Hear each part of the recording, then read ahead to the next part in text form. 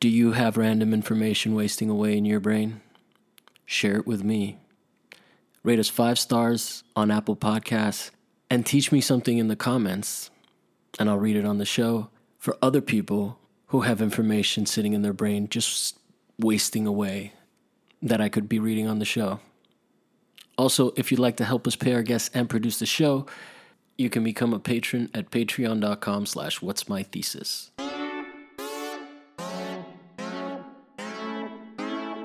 Yeah. I would say I'm definitely most interested in the worthless areas. Yeah.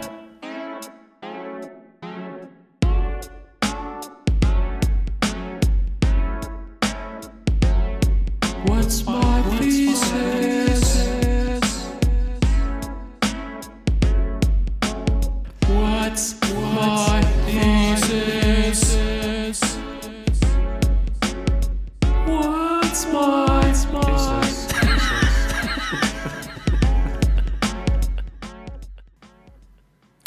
So yeah, actually, I just wanted to ask you, listening to you talk, is how do you think where we're headed with like climate change and because while we've been talking, it has occurred to me that I have a thing that I talk about how like capitalism, we say it's the most virtuous like way of doing business, but it is kind of the most obvious and the most basic, right? Like when the apocalypse happens from climate change, we're going to be bartering, because that's like an easy way of handling it. We may not have money, and so that's like a very it's like an intro way to get into having an economy. It's post-feudal, it comes out of the feudal system, and there's sort of, we can think of it in terms of like, well, now the feudal system is not necessarily your landowner, but it probably is also your landowner,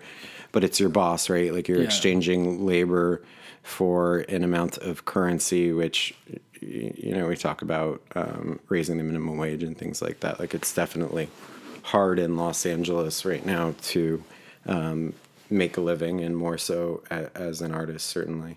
But that like post-feudal capitalism, which sort of comes out of the French Revolution, is based on the feudal system, that you're paying homage to, whether it be your boss or your landlord or whoever it is, and then some portion of your profits become theirs. It's just a readaptation in my mind of the feudal system.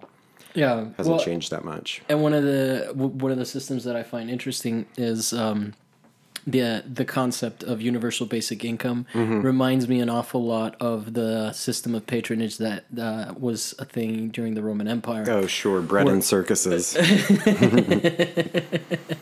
where people were just like, your daily routine was that you would go to visit your rich patrons and then talk to them, collect a little cash from them. It was like panhandling, but like going into people's homes. You just described also the gallery system in Los Angeles and elsewhere, is that your patron is the guy who can sell your work at this point. And historically it was the church or the ruler or whoever had money. And then coming out of the Industrial Revolution, you have a middle class. Again, going back to that, like the adaptation of feudalism into what we now call late stage capitalism, and artists are still beholden to their proprietor. You don't have a sponsor as much as maybe some artists do, but you are indebted to your gallery or whoever's willing to show your work and try and sell it. It just occurs to me that regular listeners of this show are going to be like, oh, this guy wants to be friends. Javier wants to be friends with this guy now. Because I'm like, dude, we could be having these conversations all the time, man. Well, I'd say maybe a second podcast. I mean, and that's why we run the gallery the way that we do. We're really interested in showing the work that we want to show and not having to be, we pay rent. The individual members pay rent each month, and that's how we afford to have our space. And then we fundraise for sort of special events, things like OPAF, where we're building work that's new for that. But the way that the gallery is structured. We just want to be able to show good work and not have to worry about the capital constraints of it. You know, I could give a less. I wouldn't say this to my artists, but I could give a shit less if something sells in a show, right? Like I'm more interested in, at least for the shows that I curate, sort of the contextuality of the, you know, two or more bodies of work together in the same space in conversation with one another than I am about my ability to sell that work. And there's David Joslet, who wrote After Art, talks about this, and he sort of talks about the decommodification of the image to the internet, right? And that essentially, right, like what we do as visual artists is we are making images, like whether it be performance or sculpture or painting. In my case, it's sculpture. And that through the internet, through the availability of images, like it has so decommodified, right? Like I don't need to go see the Mona Lisa. I've seen, you know, everything from UV scans to CAT scans of it, close up. You see what he painted before, underneath, and all that. So there is sort of like a decommodification of the image itself, art itself, in sort of like a socialist way, right? Like it's given it away for free, which kind of eliminates that middleman, the feudal lord, whether it be a gallerist, a landlord, or your boss. Yeah. So he has some interesting ideas about going forward, and definitely a Marxist, I would say. If you take a look at that book, it's a pretty good little read. Interesting. I just, my neck. So where do you see us now? Like or do you feel like we are, first of all, I want to be careful how I say this because I don't want to give Trump too much credit. Right. Like I sort of feel like he's just rampant.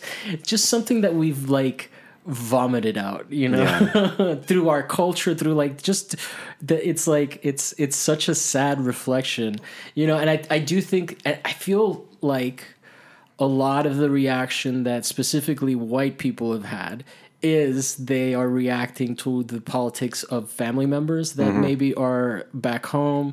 See, like, I don't have that problem, you know? Same. So for me, it seems a little hysterical, but it's definitely an important moment. Like, I think that what is happening in terms of, you know, and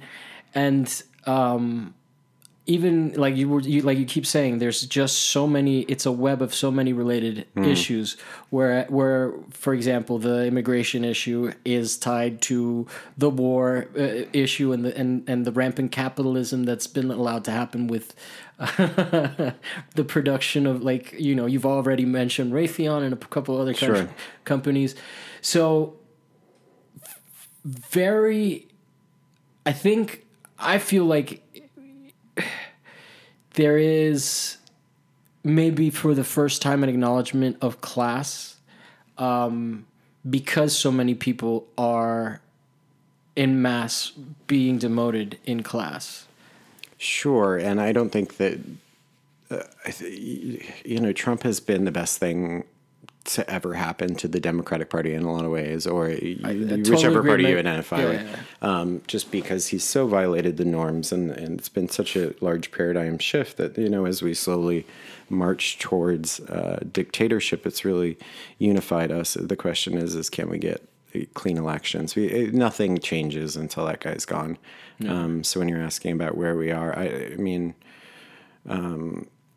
frustrated, upset, ready for California to go it alone. Like, let's form a Western bloc and we can just be California, Oregon, and Washington, and we can have great water and great air and not worry about what fucking Idaho or Oklahoma wants to do and poisoning their land. And so I've recently heard that we're the fifth largest economy and Russia is the sixth. Right. We just recently surpassed the UK to become the fifth largest, and I think then maybe UK and then Russia. But, you know, economic sanctions on Russia have really taken their toll. Yeah. But it would be but it is nice that we can compete with like Oh my God. What would the rest of the US be without us too? Well, here's the thing: is we live in a state that pays way more taxes than we get back in federal dollars. We basically support, a good, however much you want to say at the other states. But if you look at the breakdown, the conservative states take more than they give back. And California and New York are obviously the two powerhouses of, generating wealth. And now the question is how that wealth is distributed, I think is kind of the point that we're at. But yeah, I mean, California's a powerhouse. I say fuck them. Fuck everybody. Fuck them. So you're a secessionist. Abraham Lincoln should have Abraham Lincoln should have won the war, ended slavery, and then been like, all right, you all do whatever you want. Like, we would have been much better off as the Union, and obviously we had to end the evil of slavery, but I'm not sure that the South. Okay, this part you can delete. That's part of the US. Actually, I do. One of my major points that I try to put out there is that capitalism thrives on slavery. Always has, always will. Yeah. So it is a very primitive form of government or of economic system, right? Like you said, it sort of elevated serfs to positions where they held wealth over other people. But yeah, and one of the interesting points that distinctions that I think a lot of people think that they're capitalists. But they're actually not, because you have to have capital to be a capitalist. You may believe and aspire to be a capitalist, but you are a worker. Right. Like that's just your class. Until and I depend on the social services. Obamacare saved my life when I had sepsis in my left leg. That I didn't have insurance for 15 years after I was 22. I just had no insurance, and then that law came along and really saved my life. So I'm definitely socialist minded, I would say. I believe in social programs. I think the utmost form of government is sort of the Scandinavian social democracies, where there's a lot of public assistance. It's funny you bring up standardized income, right, where everyone gets a slice of the pie. Finland did a project program with it that apparently failed pretty miserably, where they give people $2,000 a month in a subset, and it just didn't drive the economy the way they said it would. And I think back to, do you remember George Bush? We had a surplus, right? Like Bill Clinton had brought us back to the country was actually making money. We still had a huge deficit, but we were actually making money. And George Bush, in his first year, gave us all like a $250 pay cut. Like that was. Don't lean forward. Pull it to you. Yeah, like that was going to stimulate the economy, and that didn't. And so he started some wars to win re-election. Yeah. It just doesn't seem. I agree with the social programs like SNAP, food stamps, WIC, and all that, and that should be expanded. Free access to at least junior college, I think, is really necessary. And I like what Pete Buttigieg is saying about no, college shouldn't be free for everyone. It should be free for low and middle income students, and students who can afford it should have to pay, which is sort of an interesting in between take, but it in the way that the very wealthy still get Social Security. Well, I think that all security is or all social programs are basically going to the wealthy, right? Like they're able to manipulate the system in a way that's the result. Yes. Well, that's why they don't pay taxes and things like that. Like, I guess one of the things that Bernie Sanders says is that it's corporate, or actually Ralph Nader said it when I, in the early 2000s when I was living in Maryland, I remember reading an article where he calls it corporate socialism, which is true and has been true. And I think that going back to the borders thing, borders pretty much at this point exist entirely or exclusively to keep people bound in, right? It's not to keep people out. for example, with like for a lot of the policies of like NAFTA and whatnot, like remember Ross Perot who was talking about how that sucking sound. I do. I just, they just replayed all his stuff the day that he passed, and I didn't see any of it. That man was a nightmare as well. Yeah, he was a fucking crazy person, but he did see some certain things about how the economy was going to be. Like, actually, he's very problematic. The Dollop did other episode entirely on him. But then the same thing for John McCain, all these like fucking people, but the what ended up happening is during like the 70s and moving forward, like the neoliberal policy was very much about, they're essentially capitalists, right. Like, and they slowly started to make so that the jobs could go anywhere, but we were still bound by our boundaries, right? We couldn't go and live in countries where they were, like the argument when I was in college early on was that like I remember that we were in a class and someone was saying that like no, you can't go into these countries and pay the same wages that you're paying in the U.S. right? Because you'll just destroy the economy. But at the same time, we couldn't go there and live for the cheap standard of living that they had, and so a lot of that, and that's what like that's essentially the race to the bottom concept. But I think that like even the concept of the nation state is like such a new fucking thing. Whereas like I don't know for sure, but I mean I think that like citizenship was very important in the Roman Empire, but I don't think it was a thing for the city states. I could be wrong, but I don't think like you were a Florentine by like defining yourself, not because you couldn't go find work in Rome or shit like that, right? So it's an interesting way to keep people penned in. And then you have the problematic issue with the Middle East where they were just like, oh, we're just going to arbitrarily draw lines. And like say that these are the boundaries, right? I know. And so, and then like historically there have been cultures that were migratory, like fucking no more of that shit, right? So it's such like for me, and I think the point of like we're still exploiting people. We still have slavery, and that's not just rhetoric. Like that is, we have monetized the imprisoning of people, and maybe I'll cut this out later, but the reason that it's okay for cops to shoot black people in a very real sense is because they are seen as well,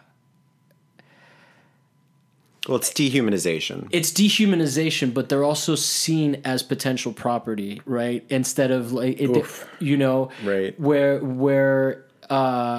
Whereas police are essentially a protected group, like homosexuals, like you cannot speak badly about cops.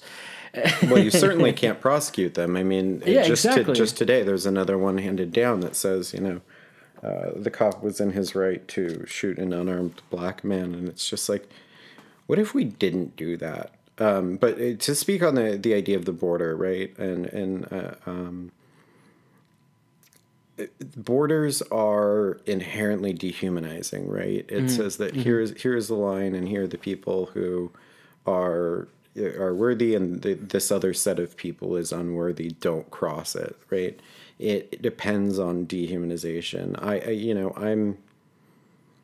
I think people are freaked out by terrorism. I think that that's a really good way to stoke fear and say that all these Hondurans fleeing bloodshed, or Ecuadorians or Salvadorians fleeing bloodshed in their own country, largely because wages are stagnant, the economy is a disaster because they've had right-wing puppet dictators put in by us, which are succeeded by leftists who become dictators. And so, what is the solution to that? And I'm not sure I'm like, yes, open borders, but I mean, the idea that we're cutting aid to those countries seems so counterintuitive, right? Like you have to, if you want to stop an immigration problem, you have to make life better for people. And the idea that you can't pay them the same wages that are getting paid in the U.S., well, that's exactly why manufacturing has fled the U.S., right? They're always going to go to the lowest price point. Of course, that's what we should be paying those people. They should be paying the exact same wages in Mexico that they're getting paid in the U.S. And I don't know how you do that. I'm not a political leader. I'm not a statesman. But well, actually, I would say that we should be getting paid better wages in the U.S. because that would help manufacturing be over here. Right. Well, it's Ford's theory, right? You pay your workers the wage that they can afford your product, which I'm not. That's a little didactic for me, but the idea is there, right? And it's not a bad one. Yeah. Well, and he was also problematic. Yeah, he's really, really problematic. I think he had a little bit of a Nazi problem. A little bit of a Nazi problem, but he also had like a fucking henchman that did his like dirty bidding. It's that Dollop podcast. All right, that's getting a double plug today. All right, way to go, Dollop. But yeah, and my point with bringing up that you can't just go anywhere. I'm not like advocating open borders. What I'm advocating for is not exploiting other people's bad economic situation so that we don't have one either, right? Like I feel like for a long, like in the 90s, there was talk of sweatshops, and we were the same generation, so you remember a lot of this stuff. Kathy Lee, and all of that, and like Nike. I still don't wear Nike, even though I wear Adidas. No, Sam. It's like the no grapes si se puede. Like it's in our culture as maybe Californians, maybe just as liberals or leftists or whatever, but like.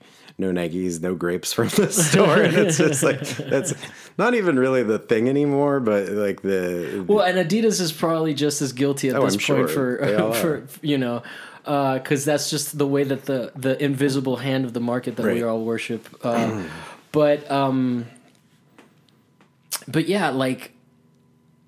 So that was sort of capitalism being unleashed on other people, right? And now it's being internalized where like and I think it's indicative of the wealth gap that they're like, boo fucking who, no one told you to get addicted to opiates, right? It's like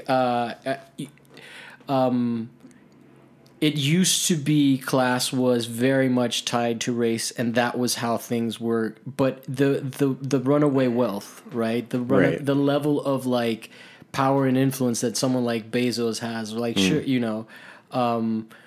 but then you see people, you can see that like even that shit can get reined in because like it's like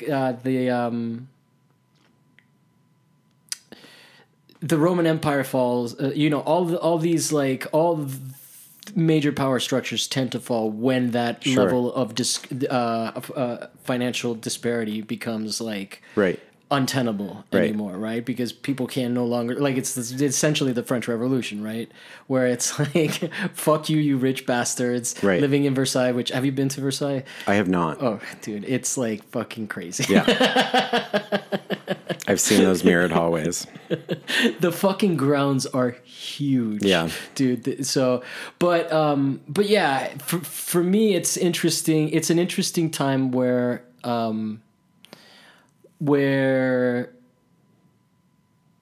a lot of ideas that maybe have been considered problematic in the past, and very much like for my family, I wouldn't be in this country if it wasn't for refugees, and we did have open borders. Like Cubans are the only ones ever to have open borders. Yeah, was it dry foot, wet foot is the policy? Well, that was even later. That was during the Obama years. Before it was just like fucking no wet foot, dry foot. Wet foot, dry foot was a way of keeping people that didn't make it on all the way out. So it was like a way to break it down, but it used to be straight up like, no, you get here, you fucking, like there's a group called Hermanos al Rescate, which is like Brothers to the Rescue, which they fly airplanes over the bay or or like it's not a bay, it's whatever the fuck that space between Cuba and the peninsula is. Right.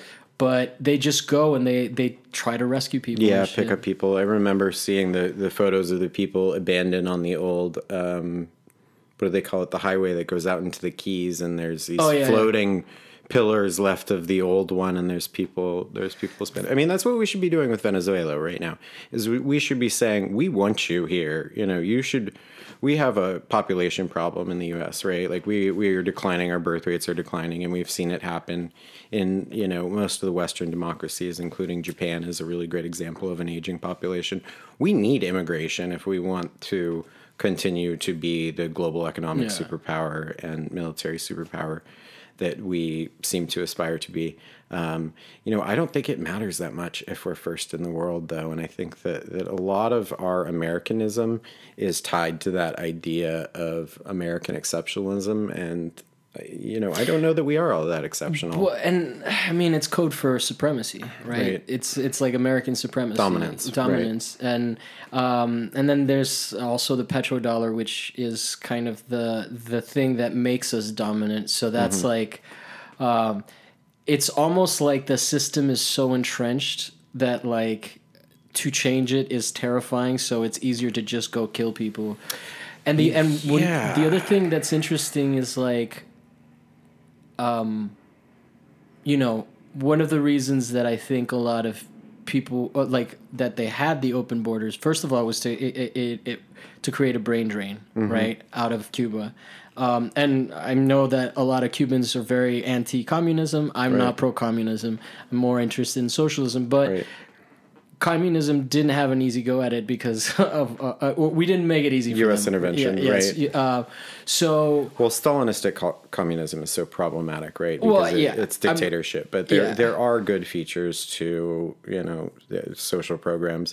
It's just, you talk about brain drain. That's what they talk about. You know, people fleeing the Soviet Union at the end there, when the wall came down and stuff, and you know, the smartest, richest Russians either capitalized off of state-run enterprises, which then they profited from, or they moved to Western Europe. You know, because that system, in that form, in that Stalinistic form, just doesn't seem to work. No. Yeah, but my point is that they don't open the borders to people that are not going to be on the right? Like they right, and Cubans are famously Republican voters, right? Which is one of the more frustrating things on the planet. Fucking Florida, Jesus Christ! Every election, and that's why the debates were held in Florida. Of all the fucking places they could have the debates, they went. You know, the debates which used to be run by the League of Women Voters and now is put on television for profit. You know, it used to be on C-SPAN. It used to be like. Not a money-making opportunity. Interesting, right? Yeah. I hadn't thought about that. I think that you know, it's obviously true that borders are contrived. They depend on dehumanization, but I think that the other big theme here that we can sort of draw from the conversation is that there has to be a loser in capitalism, right? Yeah. For there to be winners, there have to be worker bees who are therefore not earning that money. And it's just become so disproportionate in the last 20 years, the amount that a CEO makes versus, you know, their average worker or even, you know, an officer or whatever in a higher position. It is inherent to our system that you have winners and losers, and it until you somehow break that, and I think when I say break that, I'm talking about like actual physical violent revolution, because of the entrenchment. Like I don't know what the answer is. Well, it's frustrating. I'm not a revolutionary, but like if I need to be, I guess I would be. I used to sort of feel like that, but. And whatever, I don't necessarily want to make it about endorsing a candidate over other people, but because I actually am not necessarily, like, he's not my first choice. I'd actually prefer someone that's less regime change war, pro-regime change war, like Tulsi, which I know that for the gay community, she is problematic. She is really problematic, yeah. But for the thing that gets me emotionally mostly Mm-hmm. is like just like imperialism Yeah. and so that's why I prefer her. But one of the things that Bernie's campaign is about, like when we had the Obama years, it was like, Hope, I'll go in there, you give me the job, I'll go in, I'll take care of it. Whereas what his campaign and I didn't really understand the first time around what his policies were, or what he meant by, sorry, not what his policies were, what he meant by a revolution, but what his basically claim is that what he's going to do is when he's in office, he's going to, how Trump does the Trump rallies? Yeah. Like he's just going to do that and like try to primary Democrats Right. with, so like an essentially a leftist Tea Party kind of movement. Yeah, he's problematic to me because if he wants to run as a Democrat in the Democratic field, I think he should be a registered Democrat running as a Democrat in the Senate.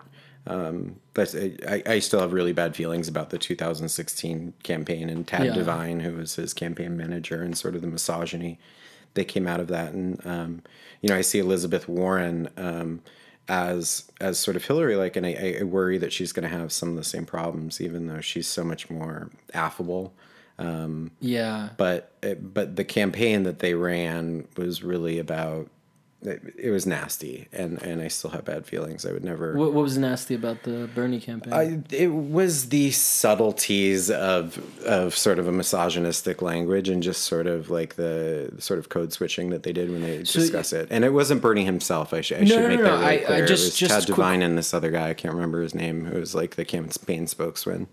Just out of curiosity, you said that you watch a lot of news. Like, what news networks do you watch? Or do you watch News Network? I listen to NPR whenever I'm in the car. I read Politico every day. I watch MSNBC and PBS. I'm definitely someone who's aware of, and you need to be aware of the sort of language that they use on MSNBC, right? Like it definitely.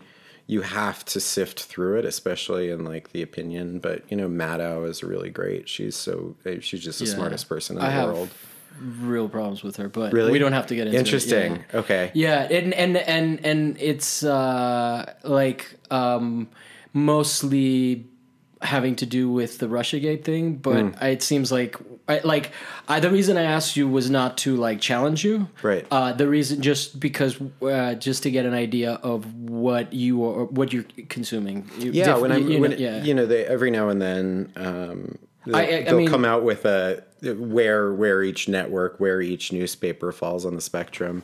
And I'm always to the left. New York Times, Washington Post, LA Times. Those are sort of. I find those. So, again, I find those very centrist and very right. Yeah. Like I exist in a much farther left space, right? Which is like I don't like. I have issues with NPR that I wasn't gonna like bring up, but just like I do feel like like for example, I've seen a couple of things, or my main thing is like during the Bush years, they were very anti-war, right? And I remember, I don't have the research to back this up, which is why I've never really said it on the show, but I remember that it was a big thing that what the Bush administration was trying to do was change up their funding scheme so that they would be less to the left. And I have recently seen them post. I don't really listen to it, but I've seen them post some articles that were essentially just reprinting Trump propaganda on Venezuela, which like that's fair. That's like sure. That's not the entire organization, but I also feel like it is radio for people of privilege, and it is made for a leftist community that exists throughout the entire United States. So it's not as far left as it could be. Right. And as it used to be. And that's the problem that I have with it. Like during the Bush years, they went after it, right? They were the only fucking place that was really challenging them. Aside from like, well, Rachel Maddow started off. I used to listen to Rachel Maddow. Air America. Air America. Yeah. And she took over for Mark Maron's show. And then Ed Schultz was on Air America as well. Air America, Ed Schultz got fired from MSNBC. He's just such a blowhard. But you know his whole brand was very much working class people, right? Blue collar. It was blue collar. It was boring as fuck. Yeah. But he didn't get fired for being boring. He got fired for covering Bernie Sanders, right? And so Interesting. Yeah. So like I even I watch some of the like you know who Kyle Kalinske is? I don't think I do. Okay, so Kyle Kalinske and what's his name, Chen Kuger, and The Young Turks. the Young Turks, and so all of these guys with Chatterbeatty or whatever, the chief of staff for Ocasio-Cortez, and another woman whose name escapes me right now. These guys aren't part of the Justice Democrats anymore, but they're on the left, and even them I listen to, and I'm like, nah, their takes are like sometimes. I just find that like if you're not disagreeing with the media that you're that you're consuming all the time, and for me NPR just enrages me because their worldview is very much outside of my experience. Right. I don't need a puff piece on the LA farmers market, right? Like when there's a crisis at the border. That's the least egregious thing. Like I find that they fall and they do good work as well, but I find that they are prone to pity porn. To become pity porn, where they tell you about marginalized communities, and through sympathy, they're still othering them. They're still, there's an attempt to humanize, but sometimes it feels like tokenism and exploitative, right?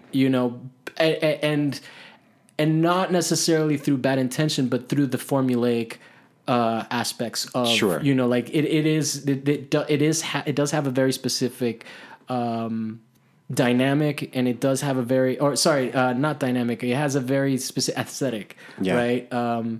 And so I wish the main thing that everybody that's on the left listens to was more left. I don't disagree with you. I think that the important part is just critical thinking and being able to separate punditry from news.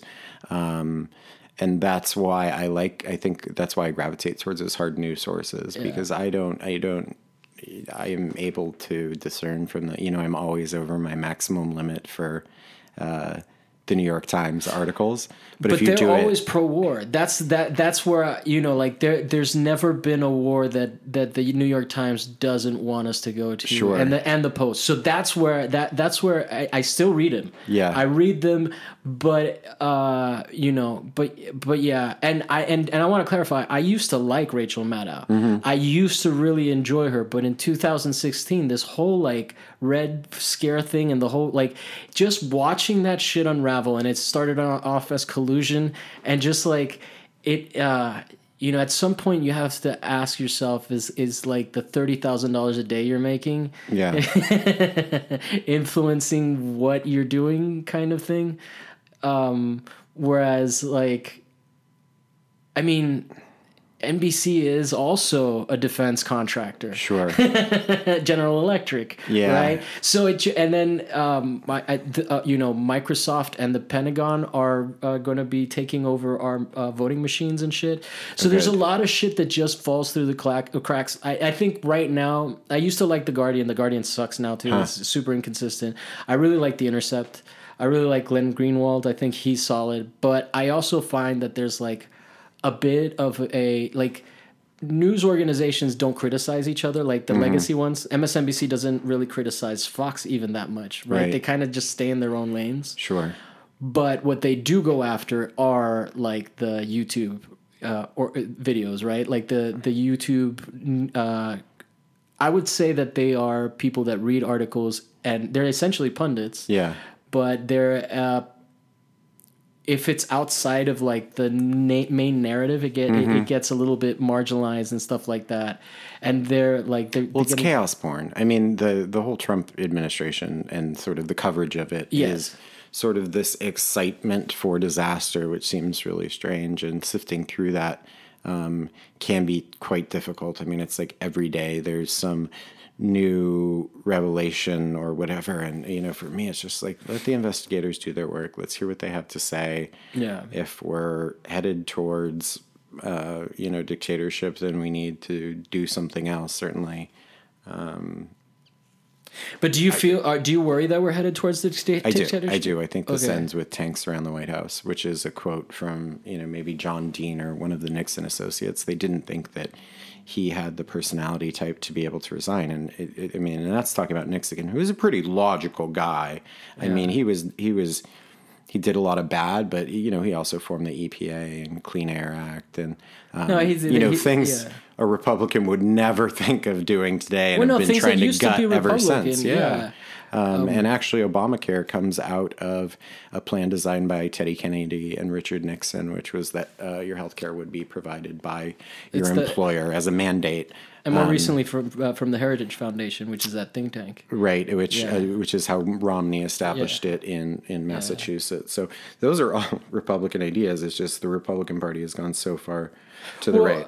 I agree with you about leftism, and there's a great book called America the Unusual that I had to read in political science class, and basically just sets up for you why we are the way we are. And it's because of the patterns of immigration, essentially from Europe, and sort of the two different types of people who came, Puritans with sort of these upstanding moral, religious whatevers. And then I think he calls the other class the Cavaliers, who were more settled in the South and were looking for adventure. They were looking for a new life. They were looking to establish. So you have these two sort of conflicting factors, and they sort of switch back and forth, and their nuances interchange, I would say, quite a bit. But that book does a really good job laying out where we are. So to talk about how I think this ends, I don't think Trump relinquishes power. I don't think he has any intention to, and I think I'm still of the belief that the last election probably had quite a bit of voter fraud. I think that it's hard to prove. And I'm not talking about in California. I'm talking about I don't think he won the states that they say he won the way he said he won it. I don't know about that. But I do agree with you in that, or here's I wish that had been also part of the, let's call it the neoliberal viewpoint, that not just, hey, Russia fucked with our election, which it increasingly is getting harder for people to say anything that isn't speculative, right? Like that. Well, because it's sort of just ended up in we don't know what we don't know, right? And I should make the claim that I have no evidence to back that up whatsoever. I just know the polls that I was following going into the election, and then everything was just like tweaked ever so slightly. And I don't know that social media actually has that. It definitely influences the election, but I'm just not sure that it wasn't a dirty election. Oh, yeah, no, but I agree with you in terms of I was in Florida during that election. But here's a question that I have for you. Do you think that, and I'm going to disagree with you if I disagree with you. Right. But no, and I appreciate that. Do you think that Bush is... Are you nostalgic for Bush the way that people say that they are? Because I find that seriously problematic because a lot of the problems that I care about today in terms of not invading other countries sure. All come from there. That's where we went from 2 wars with him, and then Obama gave us 5 more to get us to 7. And so for me, the more I know, it's moral relativism, to be sure, that to say that well, we've been killing brown people in Honduras and in all these places all along through starvation, through sanctions, like you acknowledged, and shit like that. But now that they're dying in cages at our borders, that's the fucking problem. That's the breaking point. Like, Sure. For me, that is sort of, you know,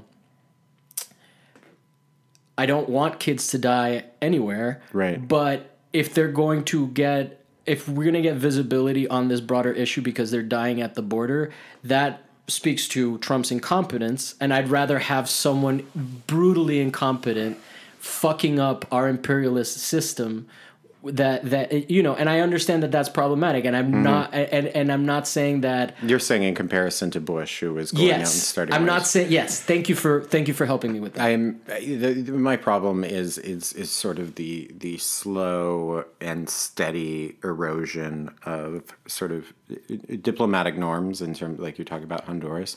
Well, is it better that a kid dies on our border than of starvation in their own country?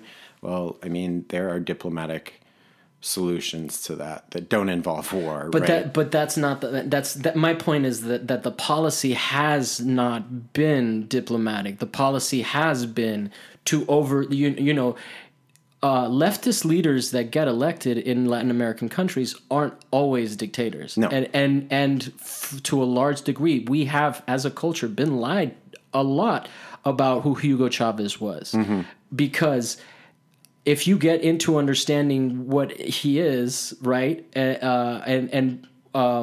he's much less problematic than fucking Simon Bolivar, who actually did have ambitions of, it's a Bolivarian revolution, but Bolivar did actually think that he could be the dictator of like whatever this region that he was trying to make, right? Like Venezuela, so a lot of times, so like one of the biggest crimes that, and it goes back to that petrodollar thing. One of the biggest crimes that, and we're already at time, so we're gonna wrap this up real quick, and have you back on because you're definitely very much welcome back because I love this. I like the gap. I think that we agree on a lot of things, and I like the gap. Yeah. And I want to bridge it rather than like, even if we don't necessarily ever fully agree, like just like I like these conversations, right? No, which is why I always say, if you are a conservative artist, come out, because the notion that artists are all on the left is ludicrous, because there are a lot of fucking centrists out there that, so what is happening is this, and this is where it goes into the capitalism is based on slavery and exploitation. What the problem is that he doesn't want to allow other countries, other wealthier countries like ours, like our extraction industry, into his country. Maduro is problematic. He has human rights abuses, acknowledged, very much so, under very strenuous conditions, though, right? We are sanctioning them, and when we sanction somebody and babies die because they can't get medicine is being withheld. They're setting up situations where the capitalists within the country are withholding goods, right? And so people get a lot of subsidized food, but the issue that we have with Venezuela is not that he's a dictator. The main issue that we have with Venezuela is that he's not letting corporate greed get into their economy, and it's the same thing that happened with Iran. It's an attempt to nationalize the oil. Right. And the financial industries, right? So they're basically, like they have Citgo, which is a part of the American system, and they're like, yo, all of this money is going to this guy who declared himself president, and he's a rightist guy. It's just the same thing. It's the same people. It's John Bolton and Elliot Abrams, right? So for me, that's something that like someone like Elizabeth Warren isn't going to address, because she comes from a state where the money comes from that. The money comes from that machine. That's why she's out there saying things like, green, we need to make our bases ecologically sound, as opposed to just like we don't need to have a fucking base everywhere, right? Yeah, the sort of the imperialism of the U.S., which seems to be the last imperial power, is problematic. Although I would say that the Russians have done a pretty good job of hanging on to their sort of imperial assets. And like the Chinese Syria. are fucking stepping up. And what's happening is they're getting an alliance against us. The They're Russians all and over, the Chinese. and the Chinese are all over Latin America and Africa, doing the development projects that we should be doing that are the sorts of projects which prevent the sort of mass migration that's Where did you happening hear right about now. that? Because I'm surprised that you are aware of that. Well, based on what you've read, what you told your sources you told me. This would be either AP, Associated Press, or an NPR piece. But they are literally building a Silk Road, like a giant highway that goes from China across Nepal or whatever, all the way through Kazakhstan and over into, kind of like the Bosphorus region. It is a road on a scale that no one has ever imagined. But, if you want to look at big projects, look at the Chinese. They're pretty good at that stuff. And they're doing economic development in Africa and in South America because they're filling the void, basically. Because we don't even have a diplomatic mission anymore. The State Department is so depleted. They're winning so much goodwill. Yeah. And it's terrifying because they also want to implement the social credit system. So which is just absolutely bonkers. That is those are the people winning the goodwill. I'm not ready to live in 1984 or in whether it be Fahrenheit or 1984 or Blade Runner, whichever one, pick one. Yeah. I don't want to live in that. And that seems to be the militarization of the internet is really kind of the scariest thing, I think, that's going on right now. One last thing before we close up, which is me making a plea to you in terms of understanding why I would like you to get over the Bernie not being a Democrat thing. And no, and this is me trying to persuade you. Okay. I want to be clear about my intention. Sure. But you don't have to take it. I will tell you, just to preface this, since I've had Facebook, Bernie Sanders there were two senators that I followed, and one was Warren and one was Sanders for years and years before he ever ran for president. And really, it was that campaign that was problematic for me. It's not Bernie himself. I think he no totally right-minded. And I do not know about. I see it through the sources that I pick that are favorable to him, because I try to not read articles that are just bashing him. Yeah, because you can't do that. No. Yeah. And sometimes I do, just to get a sense of what the criticisms are. But sure. But I find that the left is also pretty good at criticizing the left from the left. Right? Absolutely. That's always been our problem, right? Yeah. Yeah. Well, I think right now the problem is that we're attacking Trump from the right. I think that's what Pelosi and Chuck Schumer are doing. They're constantly they're like, hey, why aren't you going to war with Iran? You got to ask for our permission, but you should still go to war with Iran. Yeah, I don't know. The Republicans have had a plan in place since the Reagan administration to pack the courts, which is honestly the only thing that matters. And so I'm really intrigued by, again, to mention Buttigieg, his idea of expanding the courts, which is something that Franklin Roosevelt tried to do. Mm-hmm. They called it packing the courts, and it didn't end up happening during his sort of New Deal programs and stuff like that, near the end of his presidency before his death. But it just... So the conservative sway of the court is sort of the most important thing, and it's kind of the only thing that's holding our democratic institutions together right now. And by the court, I mean the entire court system, especially the appellate courts and our 9th District, which is the most liberal court in the nation, that they're now putting nominees onto that don't have blue slips from our state senators, which is totally unprecedented. Yeah. But so going back to specifically the being mad at Bernie for being an independent, No, I don't. No, he should. I think that's what he should do. But if he's going to run for president, run as a democratic socialist. Damn it, I'm not saying he'd be a spoiler, but if he wins the nomination, as a separate party. I think so. I mean, if that's where your ideals lie. I totally understand that it's a rational argument. Right. What I'm interested, one of the things that I'm most fascinated is also value pluralism and moral relativism, right? Which is that like ideas taken to their full extent can also always like collide that seem rational. Now, we're always told that we live in a two-party system, right? Which is unfortunate. And it's also it's like sexuality has been opened up to be non-binary, but political ideology hasn't.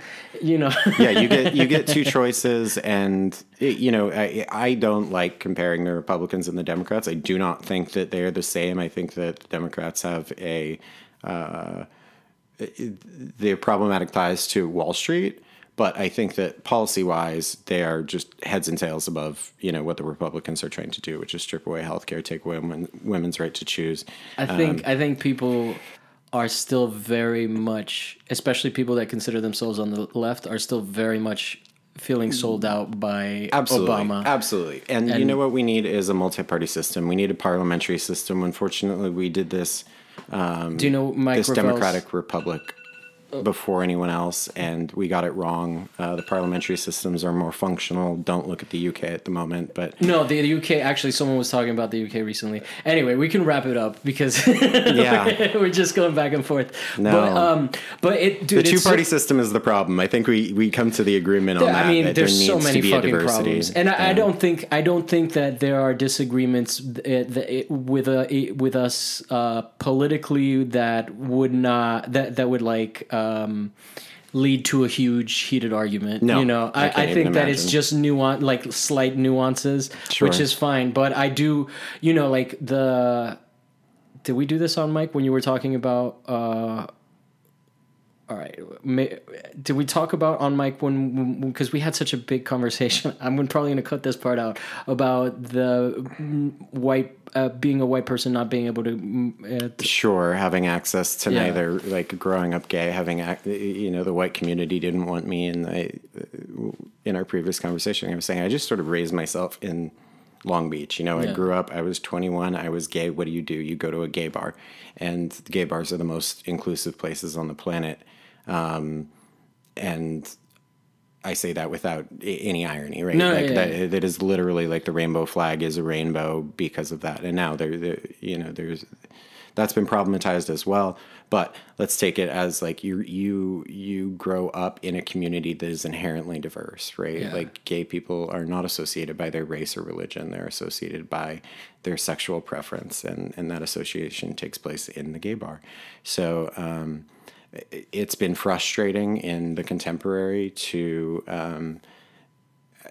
as a white man who never really had, I benefit from the privileges of being white, but I'm also, affected by the demonization of the other. Yeah. But currently, I don't necessarily have agency to talk about otherness because we're talking about like the hypercontextualization of be it race, gender, sexuality, whatever, where everyone is fitting into smaller and smaller slots instead of talking about sort of more unifying themes. And so that's been frustrating, I would say. No, and that's the reason I wanted you to say it on mic, because that was one of the things in our conversation that maybe didn't make it on mic that I found very very helpful, because like I told you, it's not something that I necessarily think of, and sometimes I feel like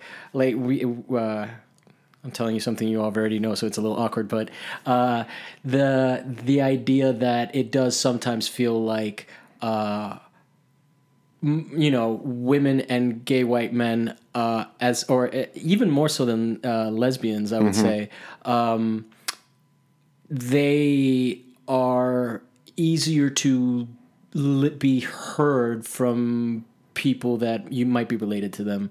You get what I'm saying? Sure. There's agency to speak with people with whom you disagree in a way that, minorities based on race might not feel, or because of sort of institutional racism have never had that agency.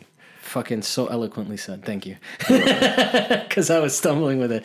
But yeah, no, and I had not considered that. So that's why I like talking to people that don't agree with me all the time, Right. and No. not that you don't agree with me, but that I think that we're people that are engaged and are trying to find common ground, and I like that about this conversation, because when there's a disagreement, it's more of a like oh, so wait, hold on, that's interesting because I see Right. it this way, rather than like you're fucking wrong, Right. which I we really live appreciate. We live in the era of being able to, unfollow someone on Facebook with whom we disagree, and it's Yeah. dangerous. You Yeah, should be yeah. able to talk about and talk through disagreements, because again, it's just like dehumanization of the other side. That's our biggest problem, and that's, also is the reason we're able to go to war. It's the reason we have borders. It's the economic inequality that we suffer as serfs to our feudal lords. Again, be they our boss, our landlord, or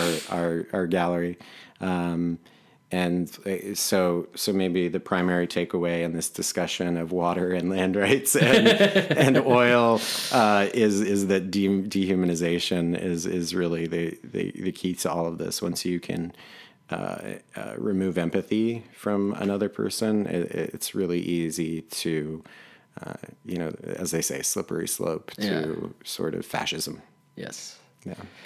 All right, man. Well, it's been a pleasure. Anything you'd like to plug? Your Instagram is Kellen Barnaby. Kellen Barnaby King, spelled Barnebey, which is kind of a weird one. Okay. Kellen Barnaby King, and my website is kellenbarnaby.com, and our Monte Vista website is montevistaprojects.com. Yeah, I want to give. How many people is it at Monte Vista? There's about 8 of us right now. What's My Thesis is produced by Javier Proenza, who is talking in the third person. Reach out at whatsmythesis@gmail.com and follow us on all social media at What's My Thesis. Don't forget to review and subscribe. And if you donate to our Patreon, this is where I'll give you a shout out and make up what kind of art you make based entirely on your name and nothing else.